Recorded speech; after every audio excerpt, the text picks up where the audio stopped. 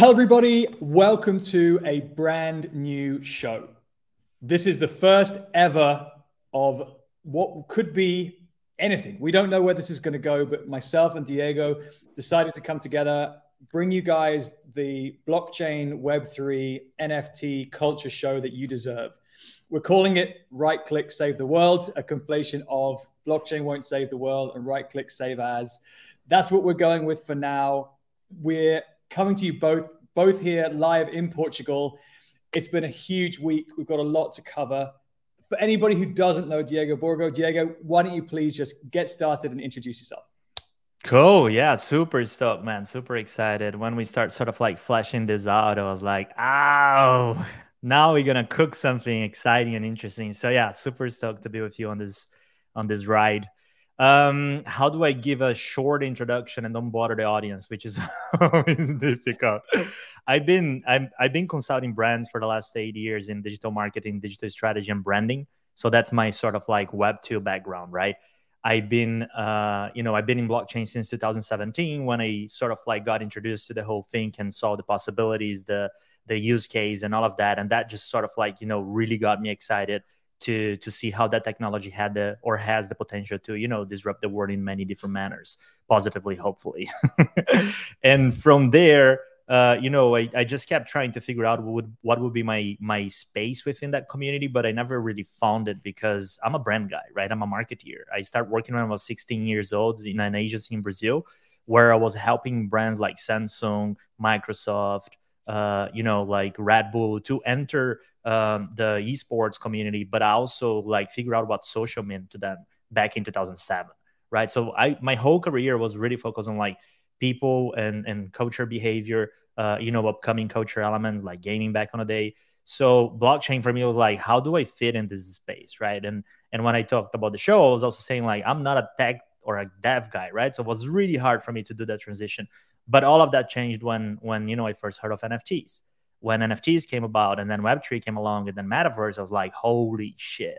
Now there's space for me in this community, right? Now there is something for me that it makes sense. So my brain blew up by April last year, let's say, where, I've seen this technology now getting together with the cultural elements that I'm super excited about, right? So when I first seen that, I was like, listen, I need to go all in. There is no way back.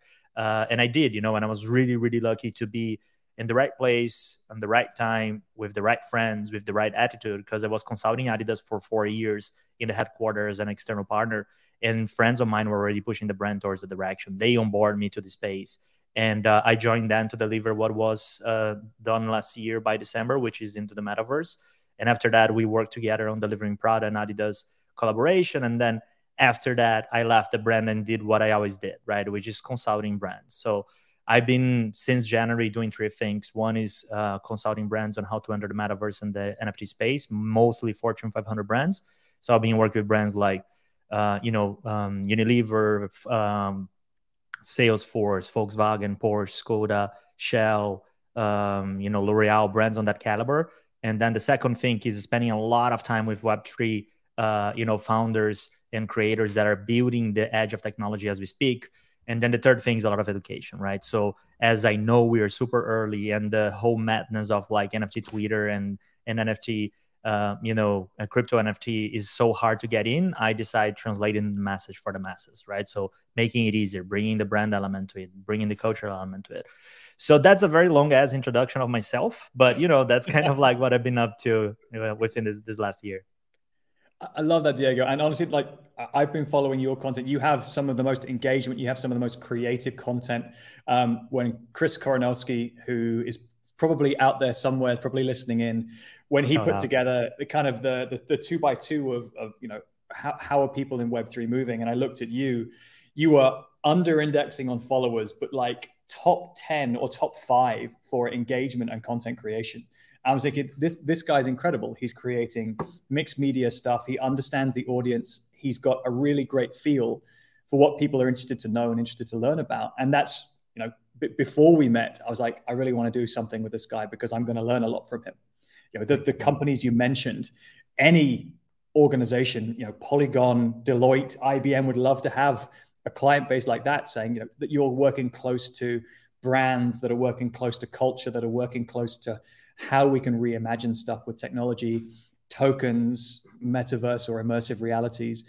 This is, I think, the most interesting time for creating stuff. And you're doing that every day for your day job, which I think is hugely exciting. And I'm fanboying out a little bit on what it is that you get to do for a day job. So really, really happy that we've managed to get a chance to work together. For people who don't know me, my name's Anthony Day. I've been working in innovation, strategy, technology for about 20 years. The last 6 years of that or so, 2016 onwards, I was the chief operating officer of Deloitte's Global Delivery Center for Blockchain, based out of Dublin in Ireland. So at that time, I was working with a team of developers, architects, project managers, business analysts on building and delivering blockchain platforms, live ops, and support across like all of the blockchains of the day, right? Ethereum, EOS, Quorum, Corda, Hyperledger Fabric, everything that was being discovered at the time. We were thinking about launching or having an ICO platform in-house where we could do launchpad stuff. That would have been a disaster, by the way. I'm glad we didn't. Then on to IBM. I was a consulting partner with IBM focused on blockchain in the UK and Ireland. And then more recently, Parity Technologies. So the team behind the Polkadot blockchain, working on ecosystem development, looking at specific verticals, spending a lot of my time looking at gaming specifically and understanding how the certain technologies as a layer 0 or a layer 1, how can they be differentiated, right? There's a whole bunch of blockchains now. We're not short of blockchains. But how do you differentiate? How do you provide something compelling for a specific vertical or for a specific type of company based on what your blockchain does, based on what your community has, based on what in Polkadot's case, the multiple different parachains that operate on top of Polkadot, how can we bring them together to create something amazing? So I've had a little bit more experience from the delivery side. I would never call myself a technical person. I guess I'm a business architect who understands technology architecture. Awesome. I coded in PHP back in the day for a little while, but that was enough to tell me that I wasn't built for it. I'm built for other things. So that's for anyone who doesn't know me. Let's go jump into it because we've got a lot to do today. Thank you everybody who's putting comments in the comments section. Let's see those GMs. Say it back. I know, Diego, I've stolen your catchphrase, but give us the GMs. Tell us where you're coming in from as well. I'd love to know, where is the community around the world? Let us know, where are you dialing in from? Where's your hometown? Where are you based? Where are you working from now? Any of the Portuguese community, let us know here. Diego and I live actually 15 minutes down the road from each other. I'm down in Sintra. He's up in Ericeira. So any of the Portuguese community dialing in, shout to you guys as well. It's been a big week. Oh, right? Yeah. I mean, it has been. We say we age quicker in Web3, but this week is kind of like, I age probably like 10 years. Every minute I'm like looking at something different, something worse happen, right? And then you're just like, okay. And then everybody start questioning and doubting and like, oh, how are the brands perceiving it, right? Like, do you think that it's dead? And what's happening? I was like, man, like 2017 was way worse, and look where we are. Yeah. I mean, one thing that is unique to blockchain and Web3 is the kind of secular nature of boom and bust, of excitement and then FUD. For those who haven't been following the news, probably better to have not been focusing too hard on Twitter in the last few days, but we've seen a major liquidity issue with the second largest exchange in the world, FTX. They've been borrowing users' funds and trading on them. And as a result, they were found out. They were found to be short of liquidity. People started taking money out of the exchange. People started moving against FTT token. And as a result, we now have a fairly significant amount of bad news in the press. I've written a couple of posts on this week in terms of what does it mean for Web3? What does it mean for crypto? What does it mean for exchanges? For those people who are looking at this saying, crypto's failed, Web3's failed, blockchain's failed, none of these issues from this week relate specifically to hacks or necessarily exploits against the technology. The interesting thing here is that FTX is a centralized exchange. Think of it as almost as a bank, right? This is an on-ramp for people to take their currencies, dollars, euros, pesos, whatever you have, and to be able to exchange those for cryptocurrencies. You can also trade on those platforms, so you can swap cryptocurrencies on the platform for other cryptos. And then, should you choose to, if you self-custody, you can take those tokens, those coins off the exchange and keep them in your own wallet. So you don't have to use an exchange, although typically it is a starting point for most people who want to buy tokens in crypto. But it doesn't have to be the only place you do it. Now, part of the problem with FTX having a liquidity issue and the exchange having to stop trading or to cease withdrawals and deposits is anybody who's kept their crypto on that exchange for convenience or because they were regularly trading, their funds are now locked up there. Yep. Right. So that's bad news for those guys. On top of that, right, FTX as an organization was investing in others. So it had a significant amount of investment in certain tokens or in certain layer one blockchains. So anybody who was used to receiving funding or support from FTX, that could be BlockFi, that could be Solana and others, the taps are now going to be turned down a little bit. So the general outlook for those projects, if they were being bankrolled by FTX, is a little bit less positive. You've then also got a term that people are using, contagion. For me, just the knock-on effect then of trades or leverage or the debt that FTX has taken out in its trades with other counterparties. And so there will be other organizations out there in crypto that could be venture capital, those could be foundations, layer one projects, there could be small projects that may have a knock-on effect because FTX can't repay them, or because business as usual in terms of the services they were used to or the access to FTX services or their tokens on that particular exchange is now compromised. Yeah. So that's the shortest possible TLDR. Yeah, I'm sure I've missed a couple of kind of points along the way. There's other interesting things coming in, other layer ones trying to help people who've had tokens locked up there. There was an interesting exploit people were doing today by launching NFTs on the FTX marketplace because the withdrawals weren't allowed, but NFT trading was still happening. So people were putting up NFTs and buying those NFTs for the equivalent value of money they had locked up on the exchange. So people could actually get their money out. That's so wild. I've seen some transactions of like $10 million, right? Like insanity. Absolutely. NFT bull run is on. There you go. Who said that JPEGs are worthless, right? we are back. This is what upsets way. me, within that conversation. That's what upsets me, because we do such a hard work on justifying a lot of the criticism NFTs, especially NFTs, get of being like a tool for like money laundering or a tool for speculation. And then that type of thing happens, right? And it's just like, oh God, like it's such a crazy space to be at, because, like things sometimes play extremely against what we all say that this place is not about, right? Which is also very hard to handle, especially if you are on the side of things that we are trying to show, the brightness of the space, or sort of like the positivity of the space, or the possibilities of the space. So yeah, I think maybe it's interesting for us to start, tackling that conversation, I think, from the big elephant in the room, which is like, what about decentralization, right? The whole conversation within that is around decentralization, but then seeing what Binance is doing is the most centralized thing you could potentially do, right? You short a company and then you try to buy them, and then you don't buy them anymore, and then that company went bankrupt because of that whole conversation, right? So like, what are your thoughts on this? For me. So ultimately what it shows is still the remaining importance of external capital or large amounts of capital in the emerging Web3 industry. Let's call it industry, right? Before we get into it, crypto is not the only component of Web3. Blockchain is not the only component of Web3. Crypto is not blockchain. There are very many different terms, or many different components of what makes up Web3 as an emerging tech industry. Right? You have blockchains, which are the decentralized layer for storing data, processing information, automating activity, and so on, right? That's where you start at the bottom.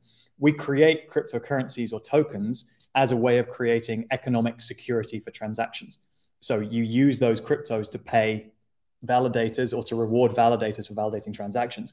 They will have consumed energy or have computed some complex calculations or staked a proportion of value to make sure that they, as a result, are not found to be fraudulent, or that they can guarantee that the results of the transactions that get submitted into that blockchain or into that kind of application are not fraudulent. So the reason we have those tokens is to find a method, a decentralized, trustless method of securing the transactions that happen there. We then have applications, dApps, right? Those could be games. Those could be decentralized exchanges that allow you to swap tokens without having to go through a centralized authority. Those could be a whole bunch of other different functions that normal applications on your smartphone can do. You then have infrastructure, right? You have the ability to compute. You have the ability to query data. You have the ability to store information in a decentralized way so it can't be removed or censored.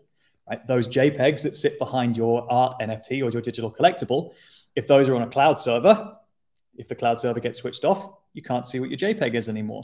If those get stored in decentralized cloud storage, they're more likely to be resistant and persistent. Right? All of that stuff is what people are still building with today.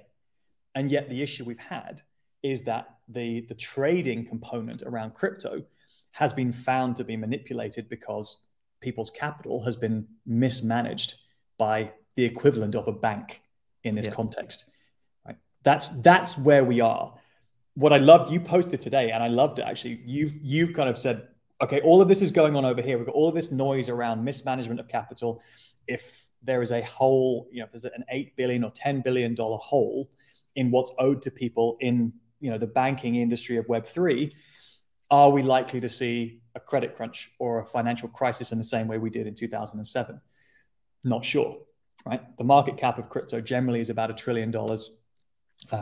Give or take, it's been more, it's been 3, it's now 1, 10 billion out of $1 trillion. Is that enough to cause a significant structural failure in the whole of Web3?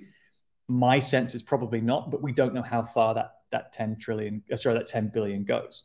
So I'm not going to speculate. But what you posted today is, well, look at the number of wallets.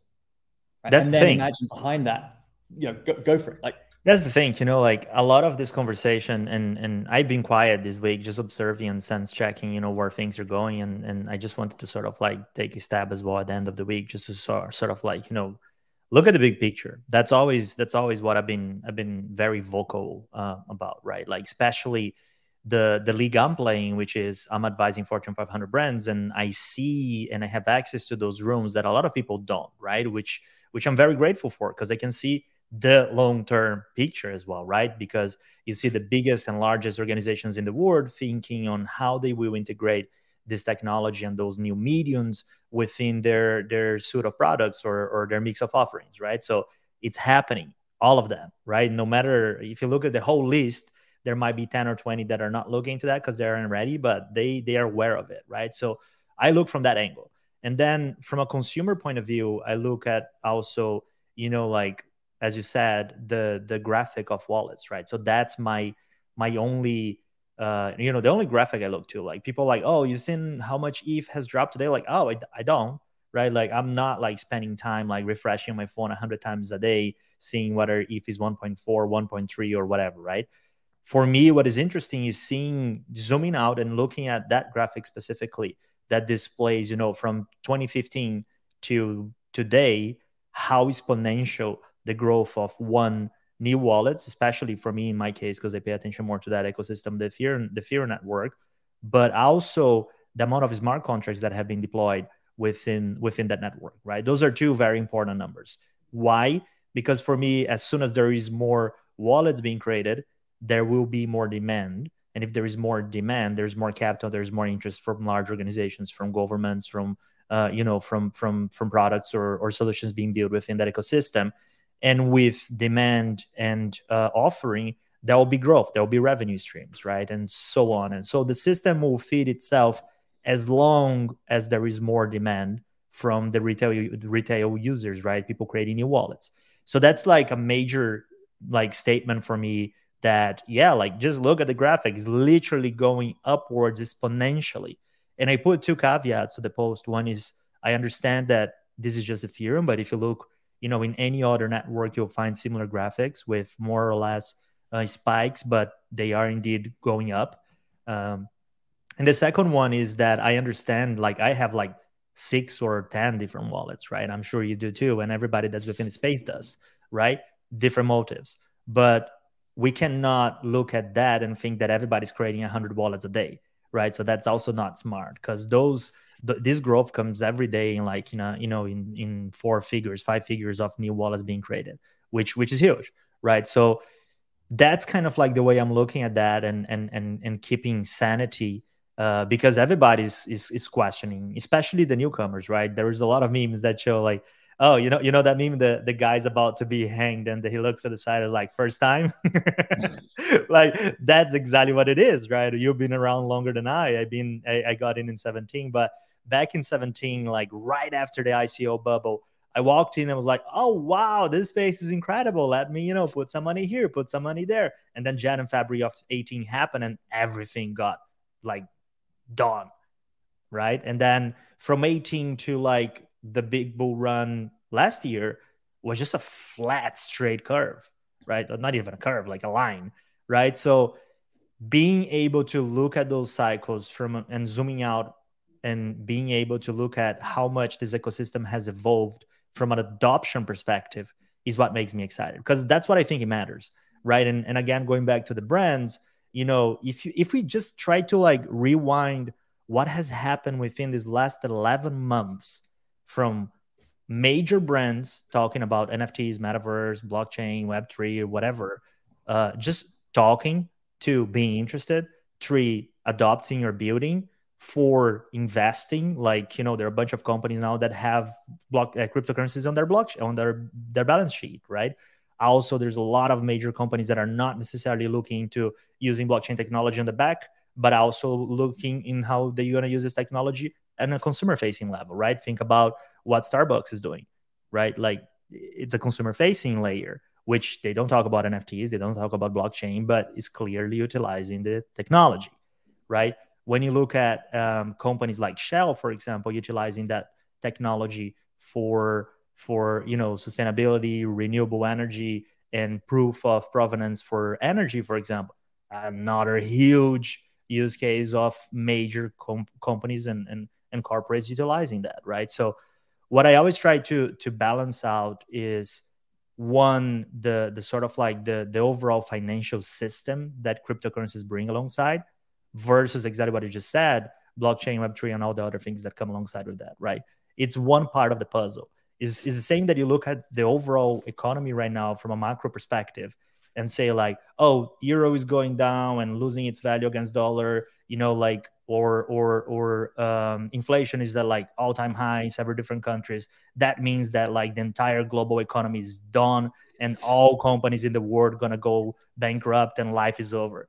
Like, it's one-to-one, right? You look at cryptocurrency, the way it's behaving right now, and you think that the whole technology is dead, right? And that's the blind spot where a lot of people take in, especially newcomers, because it's hard to have perspective when you don't zoom out. We need that right now. And something that I've kind of come to realize lately is I look at blockchains as the launch pads for the next high growth tech stocks. And so if you compare layer ones, or if you compare the activity or the tokens based on layer twos or dApps that have their own tokens, the correlation between the performance of high growth tech stocks, whether those are AI businesses, software businesses, CRM businesses, and so on, Tesla, Rivian, take your pick. Tesla's a bit of a kind of a special case in this, but Rivian's probably comparable because they're early stage. All of those stocks have followed more or less the same curve that we've seen in crypto for the last little while. Now, obviously, you've probably got a little bit more volatility in crypto, but generally speaking, the way that a market perceives the value or speculates on the future value of blockchains is kind of the same way it does with tech stocks. And when you see a broader macroeconomic picture, people typically get out of tech stocks, which are volatile, risky, and are less used, less successful in low economic productivity, but come back later on. That's kind of what's happened here. And so if we think about treating or looking at Web3 as tech stocks, then it's a question of, are we seeing adoption? Are we seeing investment capital feeding into it? Are we seeing successful use cases being developed? Both on the way I think it plays out a little bit more interestingly in Web3, because on the one hand, you've got the decentralized use cases, and then you've got the enterprise or the kind of B2B or traditional corporate use cases. So in Web3, you've got kind of DeFi, gaming, decentralized social media, kind of decentralized infrastructure, compute, queries, data marketplaces. And then you've got all of the examples that you've described, right? So how is Web3 technology being used in automotive, in energy and resources, how are traditional corporations looking at platforms and thinking about using blockchains to be able to enable that? You listed off about 6 companies you're working with right now who need your help in helping to figure that out. When I was working with Deloitte and IBM, I could see every day the number of calls, the number of messages, the number of emails I was getting, the number of projects that were being announced, the number of partnerships and collabos that were coming out. Those are the metrics to me of progress. 100%. How much code is being cut? How much of that is open source and available to build on top of? Right? The good news over here in all the Web3 stuff, most of this is open source. So if we see early failures, at least we can build on top of those, or someone else can pick up that code base and run with it. If a Microsoft or a Sony or a Starbucks fails with some of their token-based initiatives or some of their identity-based initiatives, if that fails, that proprietary code may not be as easy to pick up and run with and scale, which again is not necessarily a bad thing. But this is how we make progress. Yeah, I love that. And also, like, on top of that layer of, how much code is being created, how many wallets are being created, how many corporations are adopting it, how many real successful use case are coming out of that. Another thing I'm always keeping an eye on is where the smart money is going, right? And by smart money, I'm not talking like the speculators. I'm now talking about smaller VC investments. I'm talking about like the biggest investors in the world. I'm talking about A16Z. I'm talking about BlackRock. I'm talking about like really big money, right? And where this is always headed, and you've seen for sure graphics and numbers and companies that are the largest and that at the edge of technology, like Samsung and Google and so on. Like, the investment from those investment groups and major tech companies, a lot of it's going to Web3, right? A lot of it's going to blockchain. And then we look at our friends at Meta. The company literally rebranded under the premises of, oh, this metaverse thing sounds interesting, so let's see how we play within that space, right? And they rebrand. I know that metaverse is not Web3 necessarily, is not necessarily blockchain, is not necessarily cryptocurrency, is not necessarily NFTs.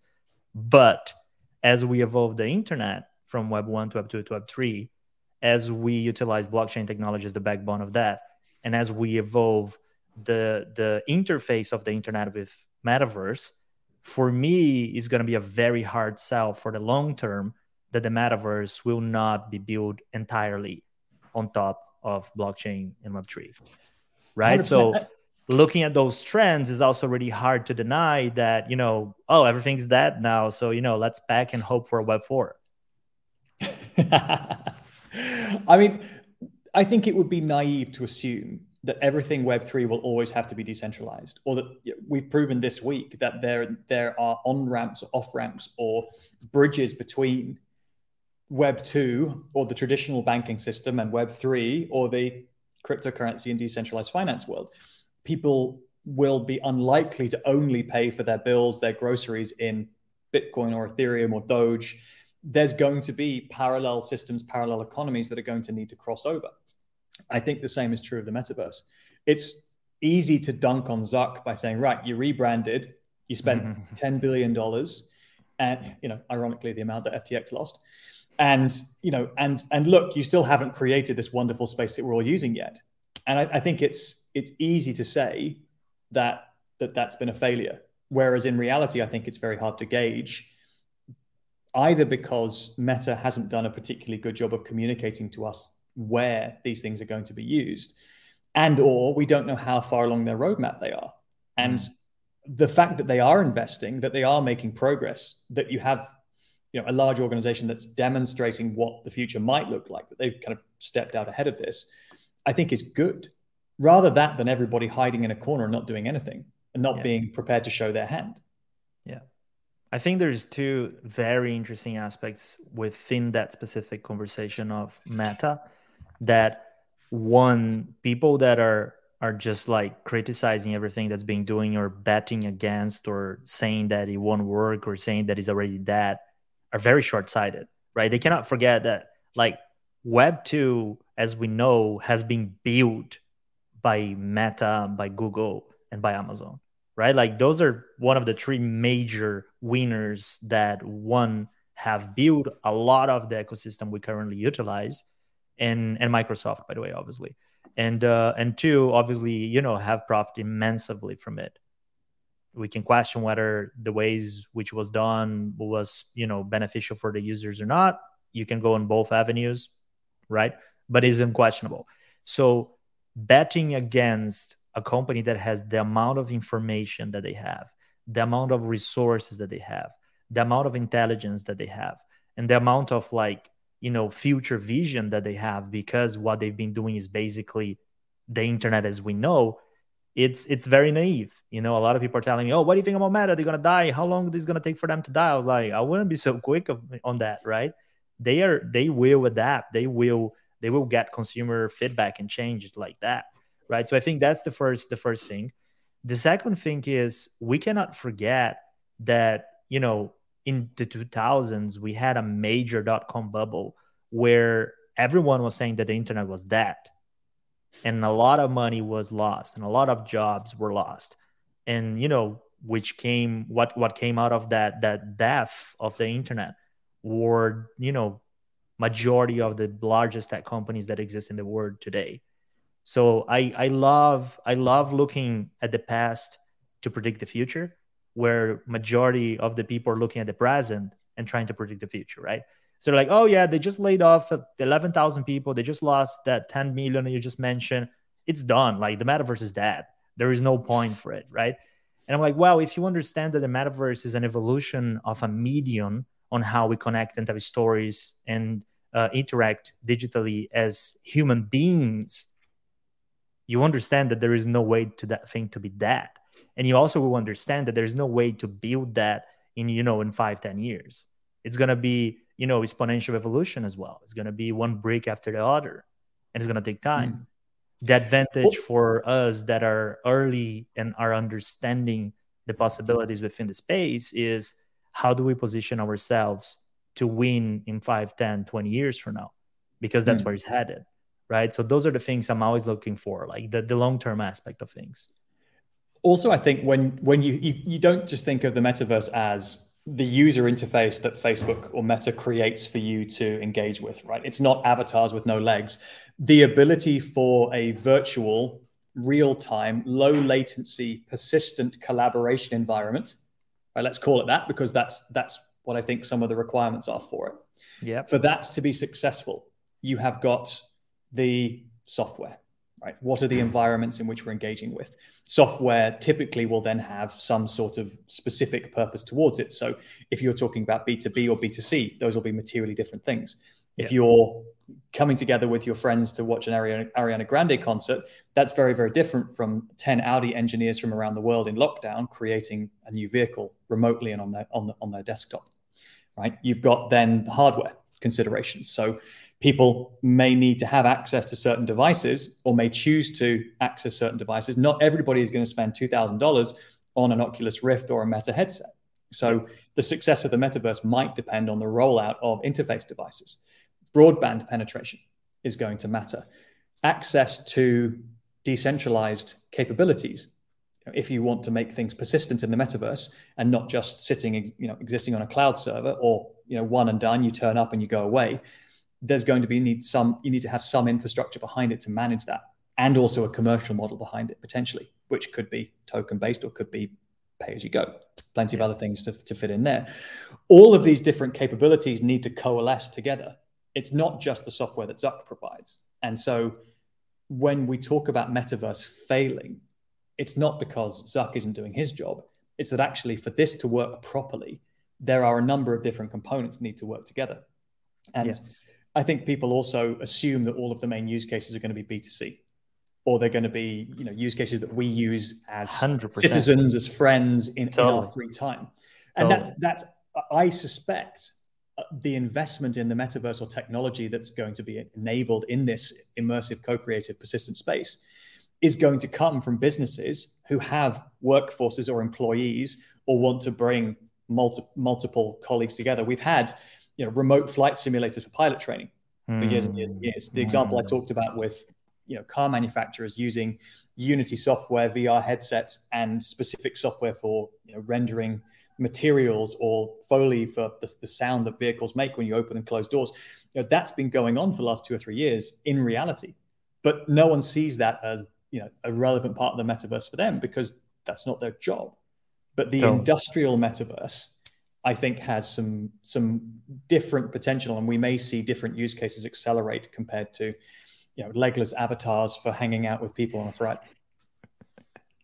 I mean, there's a lot to unpack there. I would like to touch into 3 things. One is Meta being the metaverse, right? So let's touch on that because I think it's important. The other one is exactly what you just said about the B2B opportunities, for education, for onboarding, for new ways of co-creation, for working on that space. And the third one would be, which is my favorite, which is education, right? So let's start with the Meta stuff, right? So I love debunking 2 myths whenever I get to talk in front of people about the metaverse. One is, I get at least 5 or 6 DMs a day of people that are building a metaverse. And a lot of time I answer back and say, you're not building a metaverse, you're building a metaverse platform. When you create a website or you created an application, you didn't build the internet, right? It's the same. So what I find interesting here is that obviously Meta is building a metaverse platform, one of thousands, if not millions, that will exist, right? That's always how I look at it. So will Meta own the metaverse? Definitely not. The metaverse is an umbrella overall concept. But could Meta be the largest platform within the metaverse? Chances to happen are greater than 0. So as they did on Web 2, right? So I think that's always the first thing to see, right? I may make always a parallel between social media and metaverse platforms, right? So there is needs for social media platforms like LinkedIn, because that's where you want to work on, you want to connect, you want to network, and so on. There are needs for social media platforms like Instagram, TikTok, YouTube, Twitter. All of them have a different role. All of them have a different audience. And you as a user have a different identity within of them. And this is going to be one-to-one to the metaverse, right? So we'll have those different platforms within the metaverse that will have different roles. And that's always the first thing I like debunking, right? And the second one is on the VR aspect of things, right? You're talking device, and I appreciate you haven't said VR because obviously you are as deep as I am in this space. And I see all the VR, push that are happening. And I'm like, I might be extremely wrong, and I'm happy to sign that off in the future. And I'm happy to be called out. But I don't believe VR is going to go as mainstream as majority of the people are thinking it will, or a majority of the big techs are saying it will. And I give a very simple explanation on that. Mainstream for me is as mainstream as this thing went, right? Our phones. Like, this is mainstream. We spend like 10, 12 hours online with that thing on our hands or our pockets every day, if not more time. And I don't think that putting a screen that covers our eyes and shut us off from reality will be used 10 to 12 to 15 hours on a daily basis, unless I'm extremely out of touch with humanity, right? That's kind of like how I'm looking at that. So that's kind of like one angle I would like to also hear your point of view on Meta and metaverse platforms, and also the device that you imagine that will be the one that sort of like will enable the masses to be on a metaverse or utilize metaverse platforms. Yeah, platforms is a really great title for this, or a kind of thematic area for this, because I often refer to blockchains as platforms, because as human beings, you take some of the bias out of it. You say, okay, platform is a place where technology and people come together to do stuff.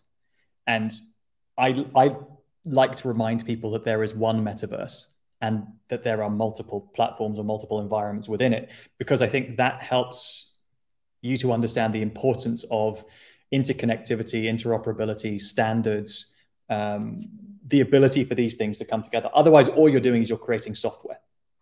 If you create a virtual environment for people to come together drive go-karts and throw bananas at each other, you've created Mario Kart, right? If you could then take some of the content from that experience and then move it into a different place, then you may have created something that's a little bit more meta. Right? Yeah. And so that's an important part of it. It's just by creating something where you can get together and do something virtually doesn't mean you've created a metaverse platform.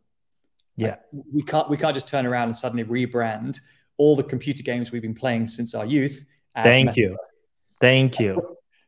When we were playing Tomb Raider back in the 2000s, and doing backflips and opening doors and, and capturing treasure and trying to fight off leopards, we were not in the metaverse. We were playing computer games. Exactly. Right? And when you switch off the PC, maybe your progress gets tracked, but that is still a walled garden of activity that relates to that particular game. Yeah. If you're not offering something that allows the user to do something with the assets, the content, their vote, the collaboration that's happened in that space that can go beyond, I don't think you're truly creating a metaverse platform. You may be creating a co-creation space, or you may be creating a game. But I think there's an important distinction there. I love that. And a lot of times that I hear like, oh, we want to enter the metaverse. So we're looking into Fortnite. Oh, we want to be, in the metaverse. So we're looking at Roblox. Oh, we want to be in the metaverse and we're looking at, GTA, right? I'm like, those are gaming platforms, and if you look at their business descriptions and the way they position themselves so far, they are gaming environments, right? And if you ask the 250 million users that are using Roblox on a monthly basis what they are doing, they'll tell we're playing games. They won't tell we are in the metaverse. Like, they won't. I've asked hundreds of people that play all those 3 platforms I mentioned. None of them told me they're in the metaverse, right? Super important distinction.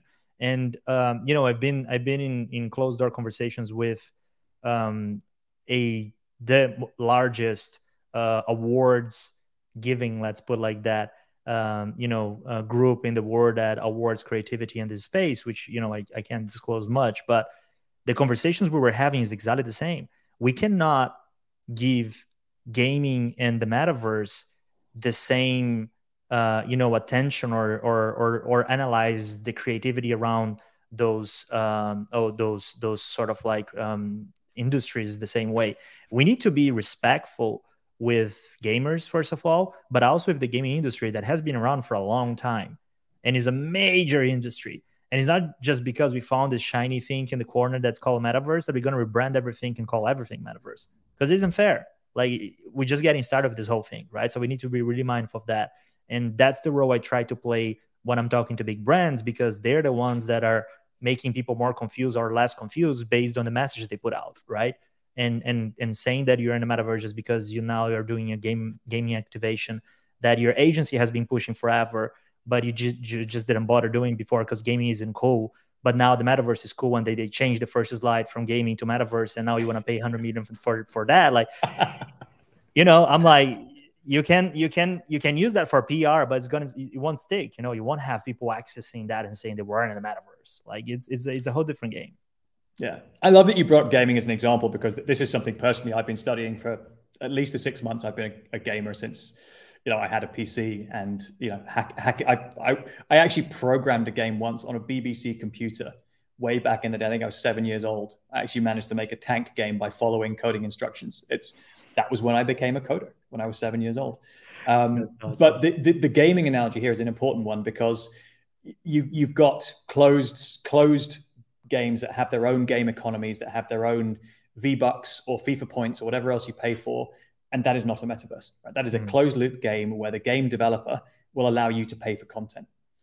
You are seeing, or you have seen over the last couple of years, the emerging domain of play to earn, or then play to own, or move to earn. The concept of ownership of assets that people could then do something with is an interesting one. And that's starting to get more towards the metaverse concept. But then a lot of the early stage games, they will issue tokens to your wallet, but you can only sell them on a closed marketplace. Exactly. That is specific to that game. You have done literally nothing else except for now require about 9 different steps of a user journey for somebody to create a crypto wallet, buy some crypto, or swap some fiat for crypto, then buy those tokens, and then have to manage the user experience of those tokens in a wallet they didn't want in a complex marketplace that they probably can't be bothered to understand.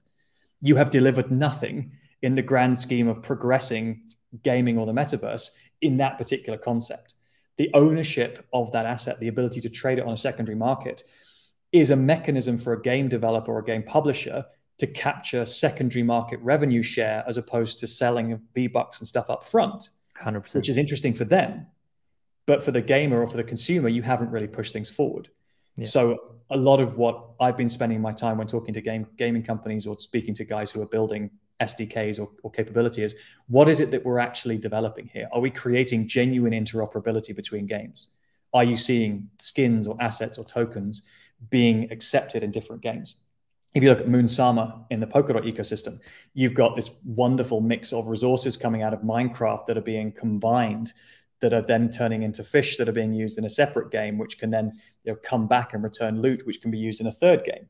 The NFTs that exist on Moonbeam, Moonriver, and on Ethereum can be ported into a bridge to then enable buffs when you go and play those games.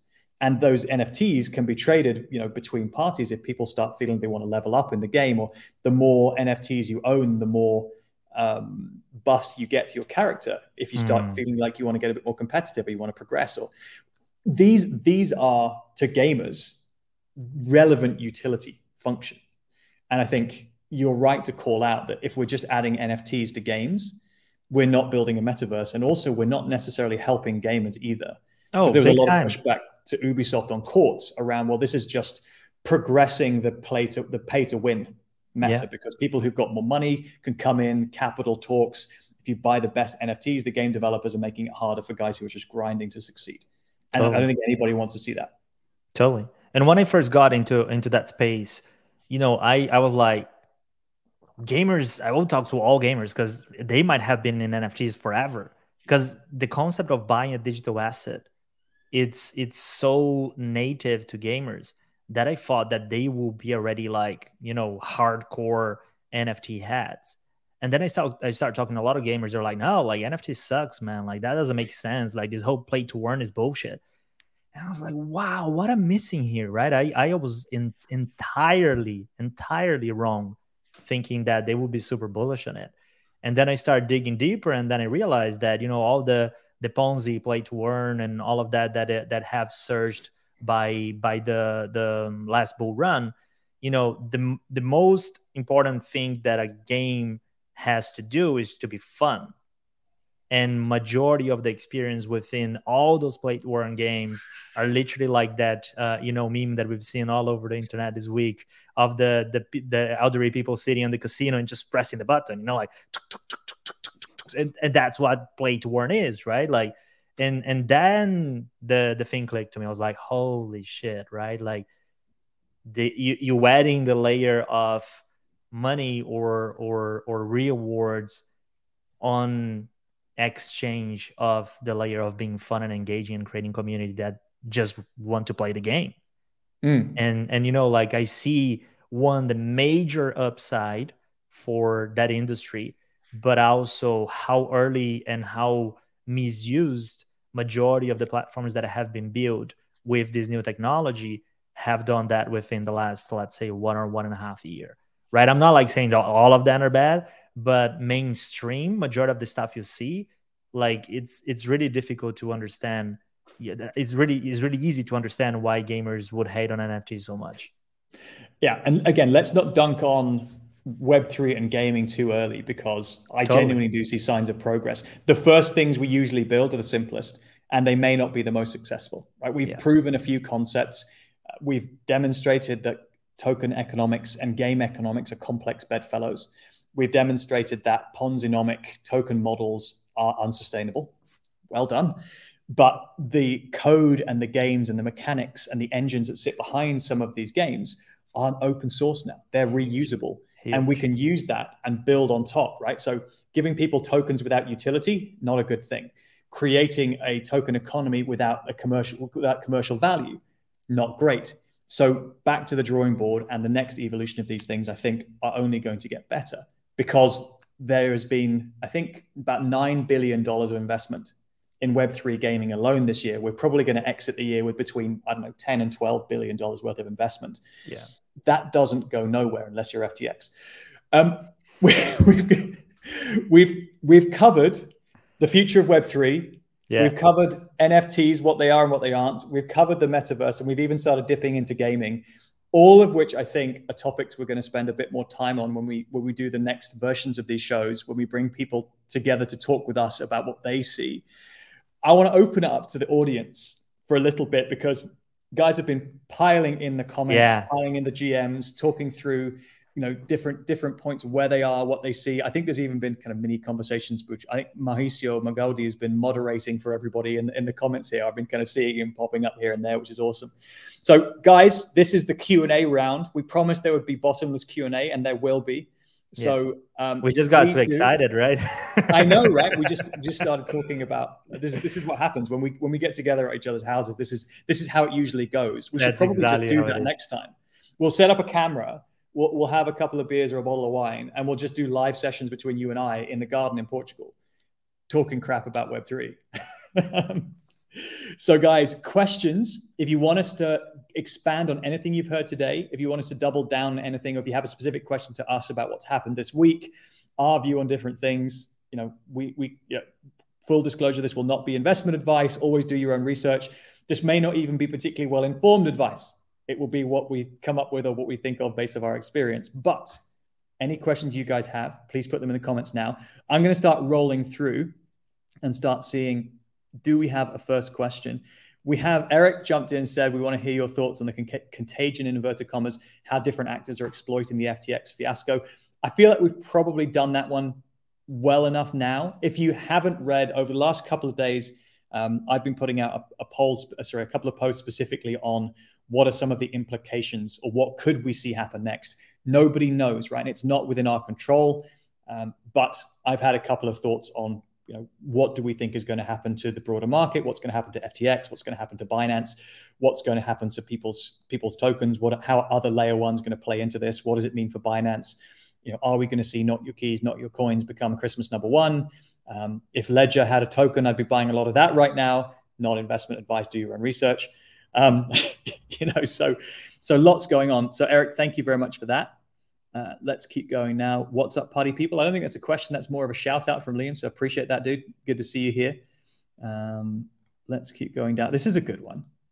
If I can bring this up on screen. So anonymous LinkedIn user, love pseudonymy. How would NFTs scale? I'm going to take that exactly as broad as it is. And I'm going to let you, Diego, if you feel like having a first response to that. I mean, how do we either see NFTs scaling in the world, or what are going to be the use cases for NFT scaling? Do you want to have a crack at that one while I go and find some more?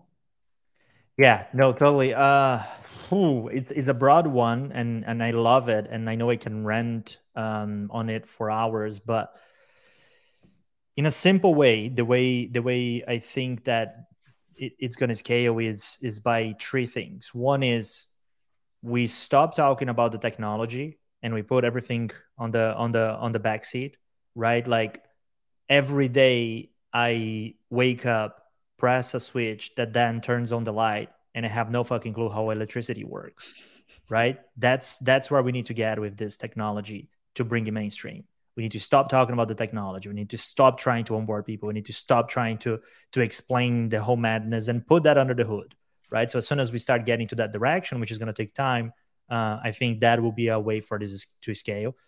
The second one is, as soon as we passed and the market shows more and more that we passed the Ponzi time, now it's time to understand how we create real life use case that, can really impact positively the world in either solving problems or, helping to support needs that go beyond making money, right? So solving problems, for example, look at, again, what Starbucks is doing, or, looking to making consumers experience easier, frictionless, and all of that, find super interesting from a use case perspective. And the third thing, it's going to be on user experience, right? So how do we make this easier? How do we make it safer? How do we make it more welcoming for the people that will be interacting with this and don't even know what it's about, right? So that's kind of like where I think there's 3 steps that will be fundamental to help that adoption and scaling, which are embedded on the sort of like on the the cornerstones of the current moment we are within the technology. And there's a ginormous amount of work to do within each of the 3, but I think that that's the way we're going to go more and more closer to adoption and scale. Love that. I'm not going to build on that, save to say no technology has a right to scaling, or no technology has a right to adoption. Let's take NFTs as what they are. They are unique tokens that represent ownership of something, or proof that something has happened, or a digital record that is linked to your wallet. You can keep that, you can hold that, you can trade that, you can have different machines transact them back and forth. Those are technology capabilities that you can apply to different use cases. If a decentralized architecture with tokens that can be transferred instantly, that can be tracked and observed in a transparent way, that no individual organization has control over, that can move financial value or can represent stock, commodities, identity of an individual.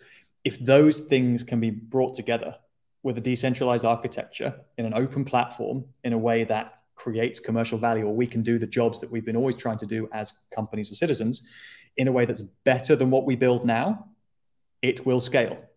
If it doesn't, and if it's purely based on hype and a lack of utility, it will not. And that's the crucial question in any technology, in any use case, in any application. 100%. I love making the parallel as well with mobile applications back in the day, right? Because my first app on my phone was an app that was a digital lighter. Don't know if you remember that. So basically you would tap on it and then the lighter would pop and it would become a flame. And again, if you want to predict the future by looking at the present, back then I was like, why in the world would I pay, $1,000 or $800 or $700 for a smartphone that, apart from making calls and receiving messages, as I already do anyway with my, phone with the one that you I don't know the name of that, the analog phone, let's call it. Why would I want it to go for a smartphone when the smartest thing it does is having a digital flame, right? But that's the point. That was the first thing that was created within that environment. And for me, the whole cartoon wave we had, which I still bullish in a lot of them, by the way, I don't think they're all bad. Don't be naive if you think so, because I mean, there's some serious money that were invested and raised by a lot of really serious companies that will be building on those IPs, but a lot of them were junk, right? But that's the first sort of like the first use case. That's the digital lighter on your smartphone that was done with NFTs as the first tests, right? But look where phones are right now. Look how much that has impacted on our lives. I don't want to say that NFTs will have the same impact as mobile phones and applications had. I don't know. I'm bullish on it and I'm biased, but I wouldn't be, so quick in taking calls and saying that, now that the cartoons are down, the technology is dead. The people will still have interest in digital collectibles. Reddit will have a significant impact on how people experience that, and people will still want to flex, and there will still be FOMO. And these are human emotions that we can monetize, or that people, I don't know if I would be monetizing, that people do monetize. We've got another question here, another anonymous user. I love the anonymity that's here. It's very Web3. I appreciate it. Let's go for a quick response on this one so we can jump through a few more questions. How are companies planning to use blockchain? Maybe pick a couple of examples of stuff that maybe you're working on, or a couple of examples of maybe non-confidential use cases around NFTs, metaverse, blockchain that you're working on from your experience. Yeah, I'll keep it broad to don't put anyone on the spot. What I'm seeing right now as patterns within all rooms I am at. First is membership 3.0. How do we evolve membership and loyalty programs by bringing it on chain and using NFTs as a consumer-facing layer to make it easier for people to interact with it? One. Second one, metaverse. Brands are really big looking into entertainment, immersive experience, and fashion, especially digital fashion, where if you understand that the way you dress up and the way you behave is deeply embedded on your subconscious because that's the way you want to be perceived by society around you, that you belong to a certain tribe or that you are by a certain way, that behavior is going to be one-on-one in the metaverse. And by doing so, that sort of like environment or sector or industry is going to be gigantic, right? A lot of predictions are saying that we're going to own more in value in digital assets compared to what we own in value to physical assets when it comes to digital clothes, when it comes to fashion, for example. So huge use case on there, right? And then the third thing is, yes, a lot of it is already being done in the back, in the hood, right, or in the back seat, where I mentioned Shell before. Like Shell has a big blockchain team that has been working on blockchain solutions for like 6 years, right? Like, I mean, you've been working, at Eloy, as you mentioned before, like long ago on that side of things as well. Like what people were not a lot of times understanding or seeing is that major corporations have been using blockchain on not consumer facing or not directly consumer facing solutions, meaning the consumer doesn't understand or doesn't know they're interacting with blockchain for years. And, so that's an obvious one that now is scaling, and they start to bring that technology a bit more in front of the people. Nice. And that's a nice segue into a question we got from Angelo here, which is, what, in your opinion, are the biggest problems that brands can solve with Web3 technology? And I'm going to have a bit of a punt at the start of this one to give you some time to have a sip of water or a sip of tea, and let me come back on this one, because the technology capabilities that Web3 or tokens provide are quite specific in how they can be applied, right? So you've got data platforms that are decentralized. No one owns them.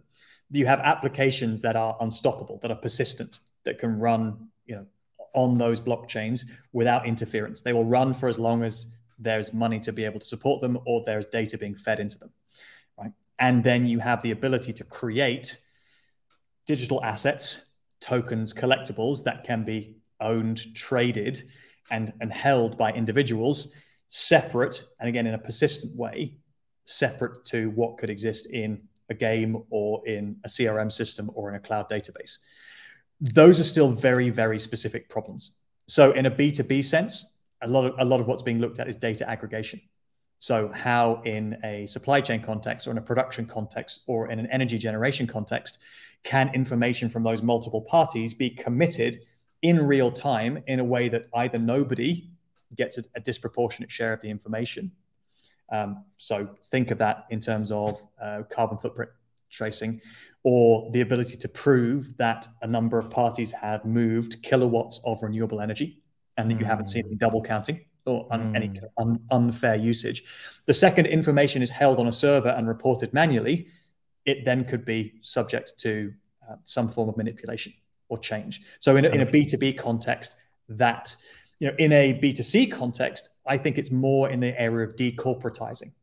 Again, so the ownership or the interoperability of things that you get given as a customer can then be owned by you, held by you, can be persistent, can be built on top of. So those could be fashion items, those could be loyalty points, the ability to settle or reconcile between multiple parties. Early on, we saw airlines being able to have air miles between multiple airlines sit on a shared ledger, because the settlement and reconciliation of those things going back and forth monthly over email and being able to tally up certain balances and so on, and customers trading flights, changing flights, refunding flights, and so on. The constant change and flux in those consumer worlds is really difficult. And so the settlement and reconciliation behind that, the automation that sits behind that's important. And then kind of finally, I think this is interesting because the poll that I put out last week is what's been the most disappointing technology in the last 5 years. Internet of Things came up as the top. We've been promised that machines are going to do things for us. Our cars are going to be doing certain things, this, that, and the other. And honestly speaking, we haven't seen it yet. But the ability for machines with wallets to share information, to transact, and to earn value. Huge. Right? Teslas can mine crypto if you plug in the right devices. Huge. The sensors on certain vehicles or drones or whatever else can commit data that can be monetized because somebody else wants to know the temperature or the weather or the number of potholes on a particular road in a certain place. if we can link up those capture devices with data sharing with some sort of financial return, and we don't want to be paying $2 a go every time we send some money to somebody, or we don't want to be doing it through a banking system that could take 2 or 3 days cross-border or whatever else it is. We'd like to be able to do that differently. So sitting underneath that, the ability to do micropayments in a low-cost, borderless way without using Visa or MasterCard, or without identifying somebody who doesn't want to be identified, and creating a KYC or a privacy challenge. There's a whole bunch of other things there. And I haven't even touched on digital identity and credentials yet. Totally. There is one thing I would add to all of that not that you missed, but I think it plays a major role, is smart contracts, right? Because the beauty of all what you just said is that can all, if needed, be self-executable. If this, then that, if this, then that. And funds can go left and right without nobody having to input anything, especially when you talk about IoT.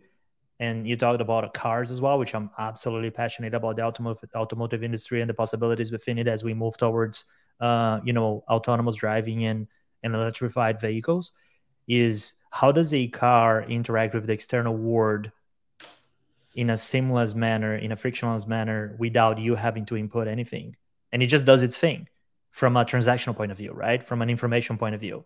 And what I'm excited there is the smart contract, solution that can be applied, where you pass in a certain toll, the car has a wallet that pays the toll. You have a charging station that you need to be paid for. The car pays automatically to that.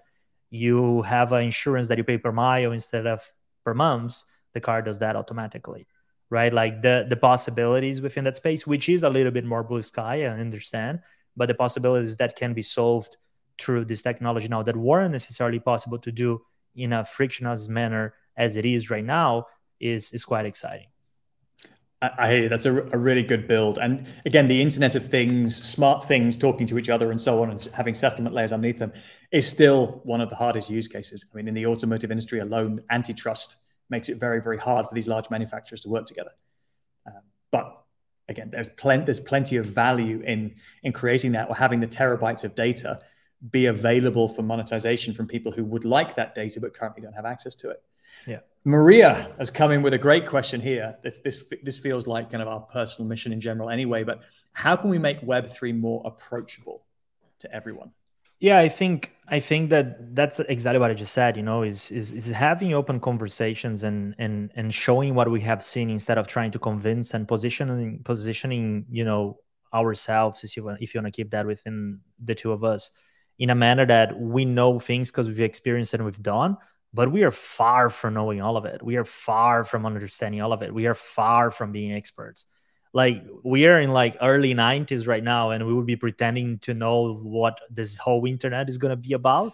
And we are in 2022 right now, we still don't know what the internet is about, right? So I think that type of mentality, and being humble enough to acknowledge that nobody knows what the fuck's going on, is important as a first way to make it more approachable, because then people are going to feel like, oh, if nobody knows what's going on, maybe I can take a stab on that, right? Which is really important for creating, a community that is, is welcoming and a safe space for people to take place on, and to have conversations, and to learn, and to exchange, and to build. So I think that is from a mentality perspective.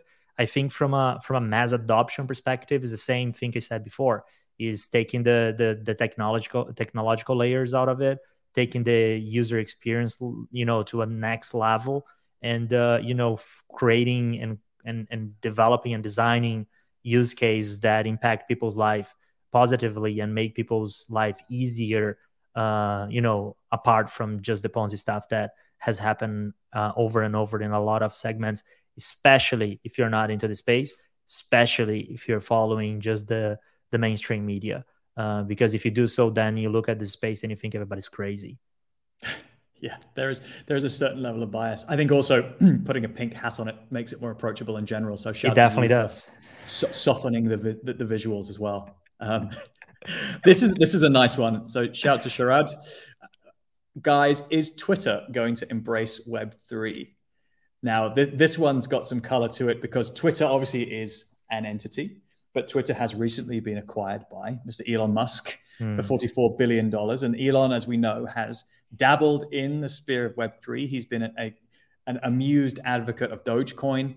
He also has a payments background, right? So one of his earlier successes was around PayPal. So his understanding of the ability to disrupt or disintermediate banks is significant. And if you take that to the far extreme, might we see Web3 based payment solutions?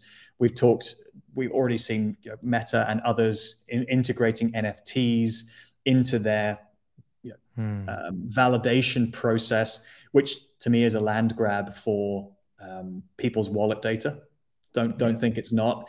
What's your take on this? Do you see Twitter being a Web3 advocate? Do you see there being use cases for Web3 technology in what Twitter does today? Before I answer that, I just want to build on exactly what you just said, because a lot of people are not paying attention to that, right? Like a lot. As soon as you connect or as soon as you interact with your wallet, with a platform, like you mentioned, on the big tech side of things, you are disclosing all your information. A lot of times you are consenting to a lot of things that you're not even reading when you're just signing the text, right? As soon as you accept that transaction, there's a lot of things that you should be taking care of, because again, there are consent mechanisms that are being put in smart contracts that as soon as you go through that, there is also a consent aspect that may allow them to dig in your data, may allow them to retarget you, may allow them to collect data from you. So Web 2.5 is where we are at as soon as you start connecting and going that direction. So I think it's a very important call out you made, and I just wanted to amplify on that message.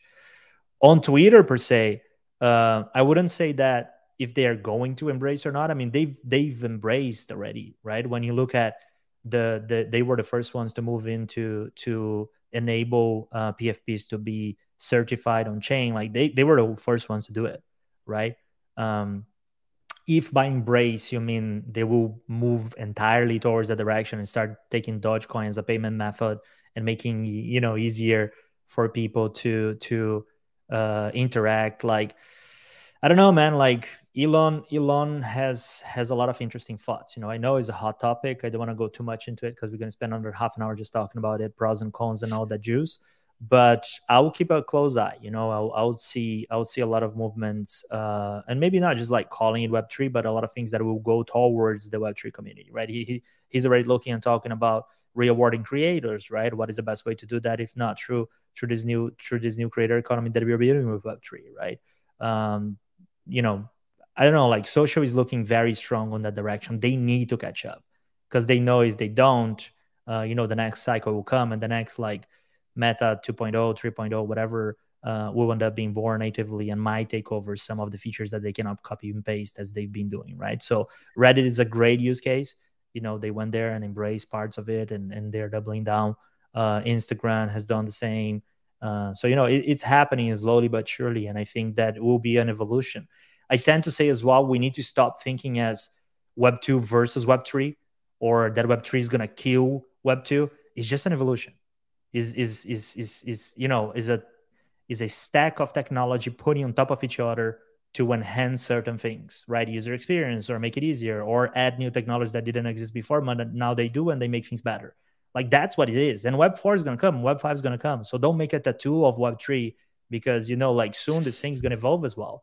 And it's just very important to like have that mentality. So it's not that Facebook's going to die and then a new Facebook in Web 3 is going to be born. I mean, those things are going to be, incremental evolution. I hear you. And, ultimately Twitter is still a centralized, publicly listed company. So it is still going to behave like a centralized entity. But if it can make benefit through using micropayments or through using cryptocurrency rails instead of using other payment methods, it's going to create a tipping culture that's based on crypto within its platform, or if it wants to move with the times of how young people or people who use social media are spending their time digitally, they will integrate that because those will be use cases or features that people value. Shout to Laura coming in with the future Christmas #1, not your keys, not your coins. I'm not going to sing it back. I haven't figured out the melody for this one yet, but it's coming. It's It's coming. coming. Mixtape coming out soon in time for Christmas. Sponsored by Ledger. If Ledger want to sponsor us on that, that'd be amazing. Shout out to Jan. Shout out. Here's a great question from Jennifer. Who are the main user experience leaders in Web3? Maybe let's pick one each. Like if you think about who is delivering a great user experience, right? So one where, we're obfuscating some of the complexity, or, actually when we go in to use those particular propositions, which ones do you love at the moment? Hard one, man. A lot of people ask me like, who is the if Web3 would have a CMO, who would that be?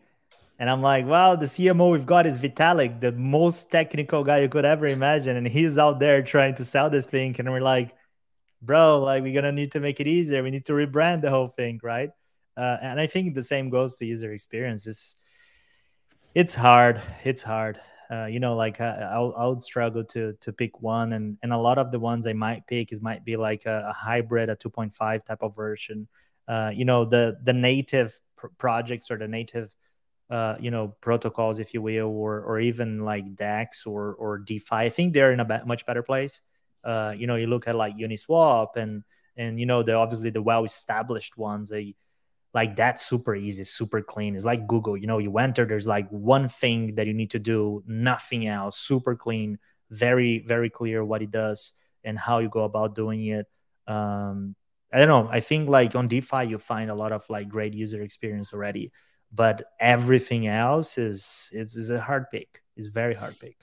There's definitely some DeFi protocols or some gaming experiences that are very deliberately complicated because they are for engineers, or they are aimed at mildly autistic day traders who think in a certain way, or who like data represented in a certain way. A lot of the feedback I give to guys who are building wallets is make this visual, take away the crypto complexity, present this like you would a bank account, right? Because that's kind of what it is. Try and create some banners or some pop-ups or some experience in here where you can publish content that will allow people to see what's next, right? Revolut did a really interesting job with integrating crypto into both their business Amazing. and personal bank accounts, because Revolut is a UX-focused banking organization. 100%. Whereas what you said is a lot of the Web3 engineering, or Web3 organizations are engineering-led first and then apply UX later because they'd rather get a minimum viable product out. And we're okay for now. I think I was talking to a project yesterday. You met the same guys, or we were in the company of the same guys at the party where I met Joao, my new surf instructor. And we're talking with them yesterday. They have an intent to become an aggregator of different experiences in Web3 for the exact challenge that I think Jennifer's presenting here. Is you've got exchanges, you've got yield farming or looking to invest your tokens, you've got staking, you've got NFTs, digital assets, you've got the ability to create your own content, manage your own data, credentials, wallets. There is a role for a kind of booking.com experience that sits over the top of these things. I'm not going to say anything more than that, but the aggregator phase of Web3 hasn't even really kicked in yet. We're still looking at individual propositions with their own unique approach to UX. And so I can see in the next 1 to 2 years, people who will allow you to connect one or multiple wallets and focus on creating a great experience that's got logical flows, that easily shows you choices of what thing am I trying to do today? Am I trying to make money? Am I trying to go shopping? Am I trying to plan ahead? Am I trying to manage my reporting and tax? Right? Trying to create a unified experience for that is going to be like a WeChat 3.0. Kind of, and if somebody in Web3 doesn't build it, Elon might. So let's do another quick fire round. Shout to Brandon here. Question from him: what challenges do you have when working with enterprise brands around Web3 initiatives? You can pick what challenge I don't have. Come on, it can't be that bad. No, it's not that it's bad. It's because we are early. The biggest challenges are, one, education, right? Very few people within large organizations know what's happening or understand what's happening, right? Because it's very recent, especially when it comes to like NFTs and metaverse, which is my alley, right? The second aspect is, how do you how do you get buy-in internally from legal, corporate, treasury, and all of that to start looking into trading a volatile asset and potentially bringing that into your balance sheet?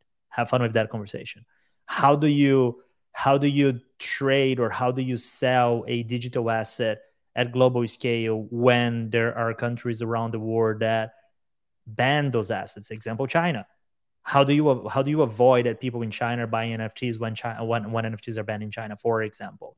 Or how do you avoid that certain digital assets are being bought by countries where the country that company, for example, is from has current sanctions, economical sanctions against that other country, for example? How do you go about changing the mindset of a company that's, let's say, sometimes 100 years old, that this is a new entirely space that needs to be treated differently? And it's not just another marketing channel that you can push product and show product through new consumers' throats, right? So how do you go on that mentality? How do you help them see what you have seen by being native to the space in a simple manner that still makes sense to them?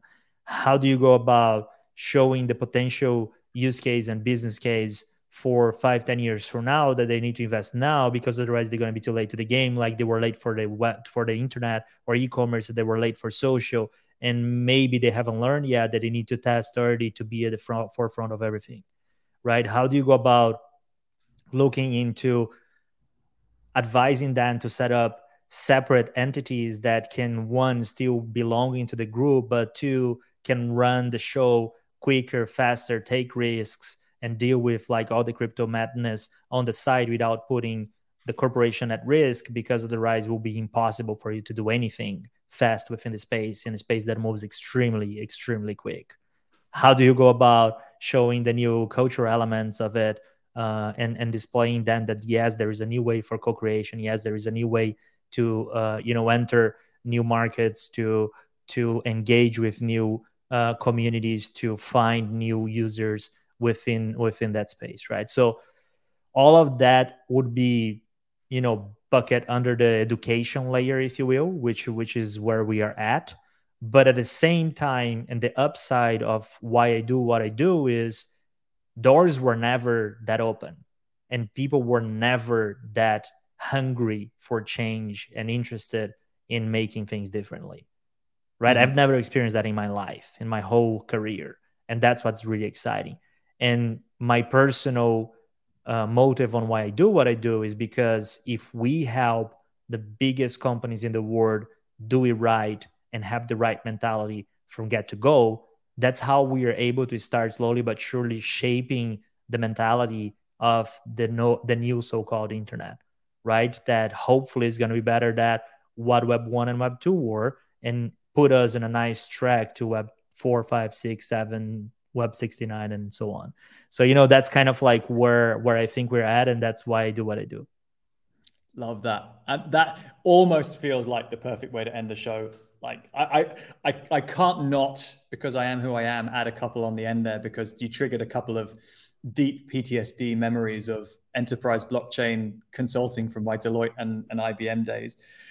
I agree with all of the things, like the digital transformation behind what's required to manage digital assets and tax reporting and stuff.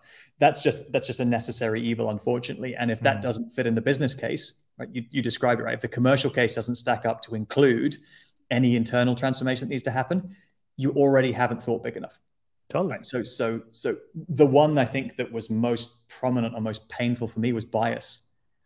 Is that when you mention blockchain or Web3 or crypto, whoever you're talking to now, because we're 2009 to now, or in reality probably 4 or 5 years worth of real appropriate consideration of Web3 or decentralized technologies, you get bias. You get somebody who comes in and says, oh yeah, blockchain, yeah, we did a proof of concept 5 years ago, it's dead to me, it's no use, it failed.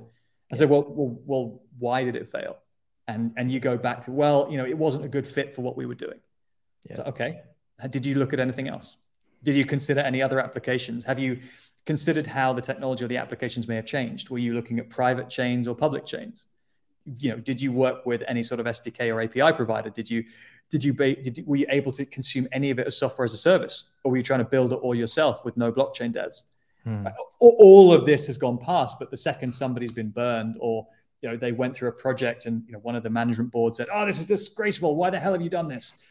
All of a sudden, then the shutters come down. Innovation is stopped.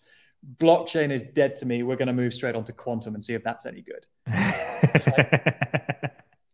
If that's how we manage exploration of new opportunities and future technology around here, get me out and get me into Web3, where people are constantly challenging, testing, refining, failing, and moving on. Because there are just some environments that just aren't made for it. Yeah, 100%, man. And on that note, we were going to do an hour. We've actually done an hour and a half. So thank you so much for those who stuck with us. Thank you so much for all the questions in the comments. There are more. For anybody who's watching this back, please don't forget, shout out, give us your GMs in the comments. Let us know where you're from. Let us know what you'd like us to do next. Exactly. Right? This is a space for you guys and us to talk about Web3, to talk about the metaverse, to talk about NFTs, to talk about the technology, to talk about culture, to bring guests along if you'd like. Let us know who you'd like us to have on the show, either in the comments or in DMs, and whether you thought this was a good start. I feel like we could have gone for a lot longer. Whether you want us to shoot one of these in Diego's backyard or in my garden, does this format work? And Diego, thank you for making this happen. It's brilliant to have you as a neighbor, as a co-creator, as a co-conspirator. Before we close the show, I want to try and do the thumbnail, right? Because every good show has its memeable thumbnail or its big epic thumbnail. I'm wondering whether we can try and do a fist bump. Okay, let's do it with this. So I'm going to put my fist right here. We go this direction. Other side. No. Did we fail already? Holy shit! Yeah, because my camera is mirrored. There we go. yeah. There you go. Hang on, a little closer. All right. Now look at your fist. Oh. And that either worked or it didn't. That's it. I'll find out in the playback. We'll go back to that moment and see whether it actually there will be either or, right? Because the camera is mirrored. Man, yeah, I appreciate the conversation. It was really, really cool. For me, if there is 3 things I want the audience to help us with, is this was a pilot, right? We want to start let's talk about everything, and then we figure out how we go from there, which for me is always the best place, right? There is no script, there is no agenda. We just talk about things we find valuable and get people's insight on it. So I'll ask for 3 call to actions. One is tell us who should we be talking with. So that's first. 2 would be how often should we be doing that? That's second. And 3 would be how do you want this to be formatted, right? Should that be should be an hour, half an hour we talk and we have a guest, and half an hour we do Q&A and we just talk about whatever the community wants to hear. That's how I think it would be great to do. So those will be the solutions I would ask the community to share with us to see how we go from here. That'd be awesome. Guys, you heard the man. If you want us to keep doing this, let us know how often, what format, what you'd like. We've got our own ideas. We're going to keep creating. We're going to keep coming up with whatever happens next. We will be back soon. Whether you like it or not, we will be back. We will be back. Have a great weekend, everybody. Happy Friday. Have a great rest of your day for those who are watching this back later on. And we'll see you soon. Let's go.